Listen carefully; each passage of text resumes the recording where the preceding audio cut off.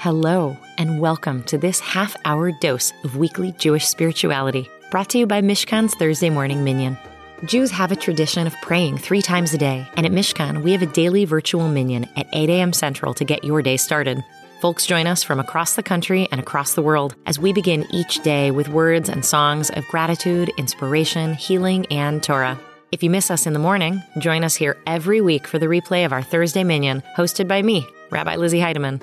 During my sabbatical, I know you'll enjoy hearing from the voices of Rabbi Stephen and guest leaders. Without further ado, I invite you to breathe a little deeper, connect a little more with yourself, with God, with Torah, with this community, and with the world around you, wherever you are, whatever your time zone. So we're going to be reading from Shemot. We're in the first Parashat, the first Torah reading from the book of Exodus. So it shares its name with the book. Shemot, or Exodus. Shemot literally means names. We'll be reading from the first few verses here in chapter 1. And the question that I'm sitting with, is we see a shift in the relationship between the Israelites who are living in the land of Egypt and the Egyptians. And in particular, the blame for that shift is put on Pharaoh. And I think the obvious answer is that this is a new Pharaoh. And so if it is a new leader that's risen up over Egypt, then what has changed is my question. But also some of the rabbis say that it's not actually a new Pharaoh, but the same Pharaoh that interacted with Joseph, who's taken on a new personality or a new approach to how he is interfacing, how he is interacting with the Israelites. And so if that's the case, my question is what's shifted? It's the question for both, whether it's a new Pharaoh or an old Pharaoh with a new attitude. What has changed over these years, whether it's a short period of time or a long period of time? But first, we'll read from the Torah. We'll say the blessing over studying Torah together, which is La'asok b'divrei Torah, Baruch atah Adonai, Eloheinu melech haolam, asher kiddushanu b'mitzvotav v'tzivanu. La'asok b'divrei Torah, blessed are you, source of all things, who brings holiness into our lives through our actions, asking us to busy ourselves with words of Torah. Ve'ele Shemot b'nei Yisrael haba'im mimitzrayma et Yaakov ish uveito ba'u Reuven Shimon Levi Vihuda Yisachar Zevulun Uvyamin Dan v'Naftali Gad ve'Asher Vayehi Kol Nefesh Yotzei Yerech Yaakov Shiv'im Nafesh Ve'Yosef Haya b'Mitzrayim Vayamot Yosef V'cho Echav V'cho Hador Hahu U'vnei Yisrael Paru Ve'yishretzu Ve'yirbu Ve'yatzmu Bim'od me'od Ve'timale ha'aretz otam Vayakom melech hadash al Mitzrayim asher lo yada et Yosef Vayomer el amo hine am b'nei Yisrael rav vatzum mimenu hava nitchak malo pen yirbe v'haya ki tikredna milchama Venosaf gam hu al sonenu venilcham vano vela min haaretz. Which in English says, these are the names, Ele Shemot. This is the line from which Shemot, the book, gets its name. These are the names of the sons of Israel who came to Egypt with Jacob, each coming with his household.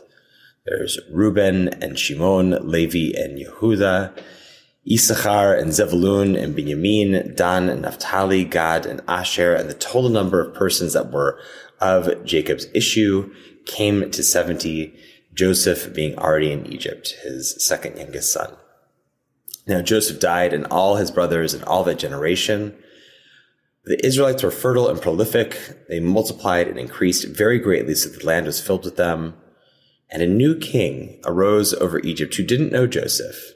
And he said to his people, look, these Israelites are much too numerous for us. Literally great in number among us. Let us deal shrewdly with them so that they may not increase. Otherwise, in the event of war, they may join our enemies in fighting against us and rise from the ground. And this is the beginning of enslavement in Egypt, which would last for a very long time. So my question again is, what changed? What shifted? Is this an old king, a new king? It literally says a new king, but one of the ways that the rabbis interpret this is that the old king had a change in heart. And so I'm just curious what comes up for people. What changed? What shifted in the relationship between the Israelites and the Egyptians? Glenn. Yeah. The two things that occurred to me is, one, if you interpret this to be the same king, then he's a Methuselah type king, because we've already said Joseph, all the brothers, that whole generation has died out. So clearly, and they've increased in number. So clearly many, many, many years have passed. So this king, if it's the same Pharaoh, then he's lived for, a couple hundred years. So to me, that seems less credible than it is a different king. But the other thing that occurred to me is, the Egyptians see these people as different and separate. So I'm assuming the Israelites have kept themselves apart. They haven't integrated into Egyptian society. And I guess, that makes sense. If they're worshiping one God, the Egyptians have a pantheon of deities. So they've kept themselves apart. They're not intermarrying. They're not integrating into the society. They're creating their own society so that they would be perceived as separate. So that's the other thought that comes to my mind. Yeah, that's really interesting. We do know Joseph does take an Egyptian wife, but we also know that, at least it seems, all the brothers are already married, already have children by the time they come down to Egypt. And although we are also told that we leave Egypt as a mixed multitude, right? The question is how much, how mixed, right? How much of that mixture is Egyptian and maybe not, right? The other peoples who are living in Egypt or who were enslaved in Egypt, how much of that mixing happened pre-slavery versus in slavery? And yeah, is Egypt equipped to be a multi-ethnic society, or was maybe the expectation that the Israelites would just kind of integrate, assimilate, and become part of whatever the monolithic Egyptian culture is? As Suzanne in the chat pointed out, that this is the old fifth column nonsense. I actually use this as an example in the class I teach to our intro students on anti-Semitism, to show how some of the common anti-Semitic tropes that we experience are very, very old, including the idea of the fifth column, right? That we as a people are always more loyal to ourselves, or perhaps to some external entity, the metaphorical or actual state of Israel, rather than the place that we live, that we would potentially join up with the enemy, or are already colluding with the enemy of the place that we live. So it's interesting to see that kind of through line. What else came up for people? Well, this started out as sort of a not quite serious mental tangent, but thinking about what Glenn just said, if this is the same Pharaoh, he's got to be a vampire, right? Or some sort of undead creature. And so that started off as kind of a joking thought, but I am thinking about how we see a lot in early rabbinic thought, a tendency to literally demonize the things that frighten us. I'm thinking of specifically like the way that Lilith gets treated. And I'm wondering if that actually is relevant here, that the rabbis feel it necessary to demonize this figure of Pharaoh even farther than the original text. They want to go even farther than the original text. So like, I don't think anybody would argue that the way that Pharaoh was portrayed in Shemot is particularly like sympathetic. But the rabbis really like, they have to make him literally evil or supernatural in some way to sort of accommodate for, I think, all of the psychological projection that gets dumped onto the figure of Pharaoh in rabbinic literature. That's interesting. Right. This is kind of almost like somebody who's almost inhuman in some ways. And that kind of maybe explains that shift. There was an interesting, actually, among the rabbis who among the rabbis who argue that this is the same Pharaoh, there is a debate whether it was Pharaoh's change in heart or the people's change in heart. Because the plain meaning of the text is that's literally a new king, right? So it says Melech Hadash, right? That is a new king. And so for the rabbis who say it's still the same king, one camp is saying that the new king means that he issued new decrees, right? Same person, new decrees. But there is actually one other camp that says it's a new king in the sense that he was taken from power and then reinstated, that the people were the ones who were concerned about the Israelites, and that this Pharaoh was like, no, remember Joseph, remember how these individuals, right, saved us from famine. And so they actually remove him from power for 3 months, I think the Midrash says, and then reinstate him once he caves to their demands, which is what that makes him a new king. So, I bring in that to say there are rabbis who definitely say, who kind of try to create this villainous figure, who's almost like this kind of eternal, right? This eternal figure of Pharaoh. And then there are those who even say that, that maybe actually Pharaoh was the one who was sympathetic to us, was saying, no, I'm the one actually with institutional memory here. You all are not. And that was actually the people who put so much pressure on him that he ended up caving. All of these, I think, beg interesting questions about, again, like, right, what shifted, right? What changed in Egyptian society, or were the Israelites always just barely tolerated? And this is nothing new. And maybe the chance for a new king or to put pressure on an old king, finally arose that they could do that. I don't know if it's Larry or Gail who just raised your hand. Oh, it's Gail. It was just reminding me of how in this country and in other countries, when there's a minority that's getting more populous, how the majority really gets unnerved by it.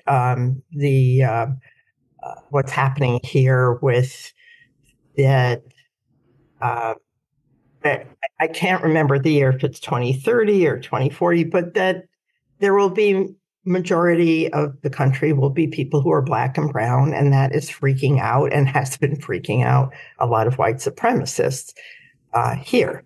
And that is what I was thinking, in addition to what Glenn said.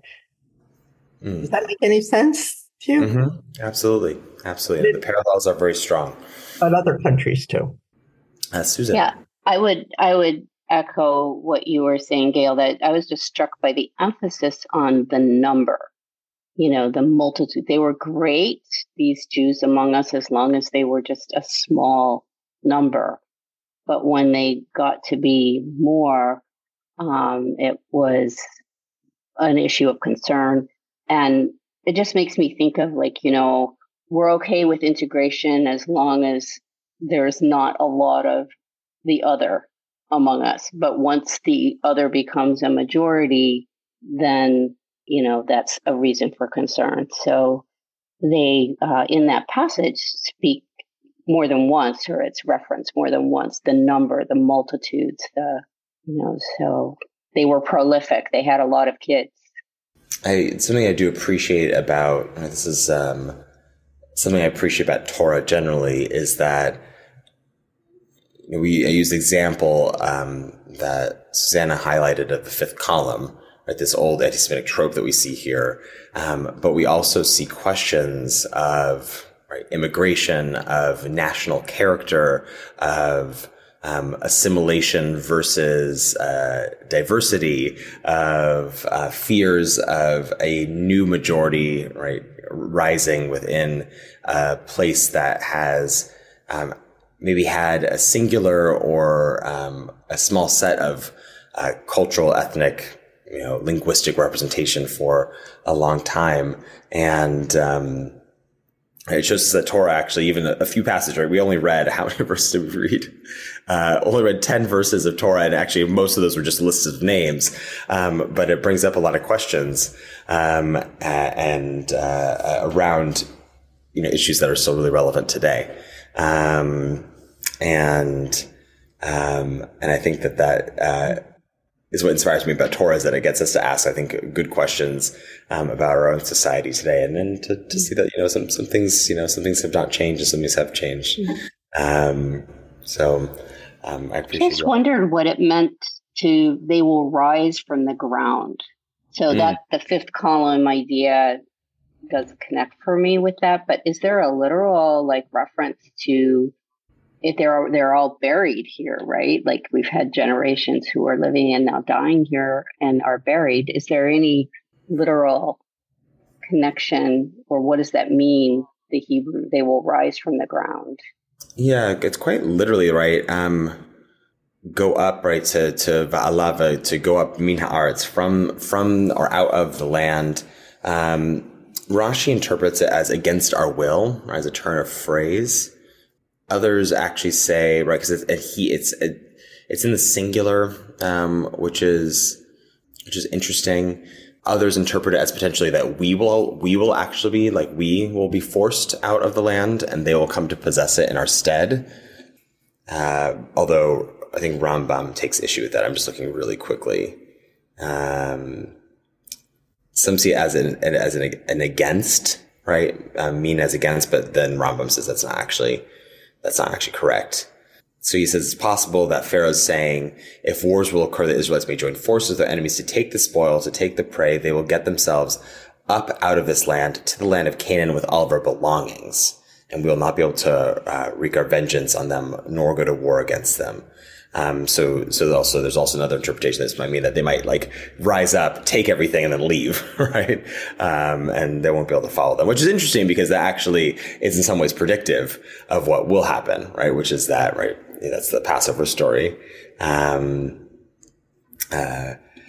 actually rising up and ending up taking a lot with them, right? Pharaoh says take everything, go, right? So it is in a weird way prescient. And so Gail asked a good question in chat. How long before people are no longer considered to be strangers in the land? And I think actually, Gail, it's a really interesting question because we have examples of peoples who've come to, you think of the American story, of people who've come to this country, who were initially considered strangers, and are now no longer, right? I think about Italian Americans, Irish Americans, who are very much considered other for some time. You think about other populations, right? Like Black Americans, who are still very much considered other, if not the part of the fabric of American society. And then you have some stories like our story, recognizing obviously the Jewish story, the Black story, the Irish story, Italian story, are all woven through the Jewish story because we are a multi-ethnic and multi-linguistic people. But the fascinating thing about the Jewish story, and in particular, I think white presenting Jews, is that we've experienced moments of not being the stranger, and then we've still experienced moments of being the stranger. And there's actually an ebb and flow there in a way that I'd be curious if other peoples have also experienced that. And I think that's why these questions are really provocative. Because there's some people who've never been able to not be the stranger. There's some people who, in a relatively short period of time, have become not strangers. And then there's the Jewish story, where we are sometimes treated like strangers and sometimes not, depending on what's happening in the world. Okay, we've reached the end of our time. I really appreciate all of you. You've been listening to Contact Chai, a production of Mishkan Chicago. If you were inspired or informed by this episode, please leave us a 5-star rating on Apple Podcasts so that others can encounter our work. And if you appreciate what Mishkan is doing, I invite you to join as a builder or make a donation on our website at mishkanchicago.org. Shabbat Shalom.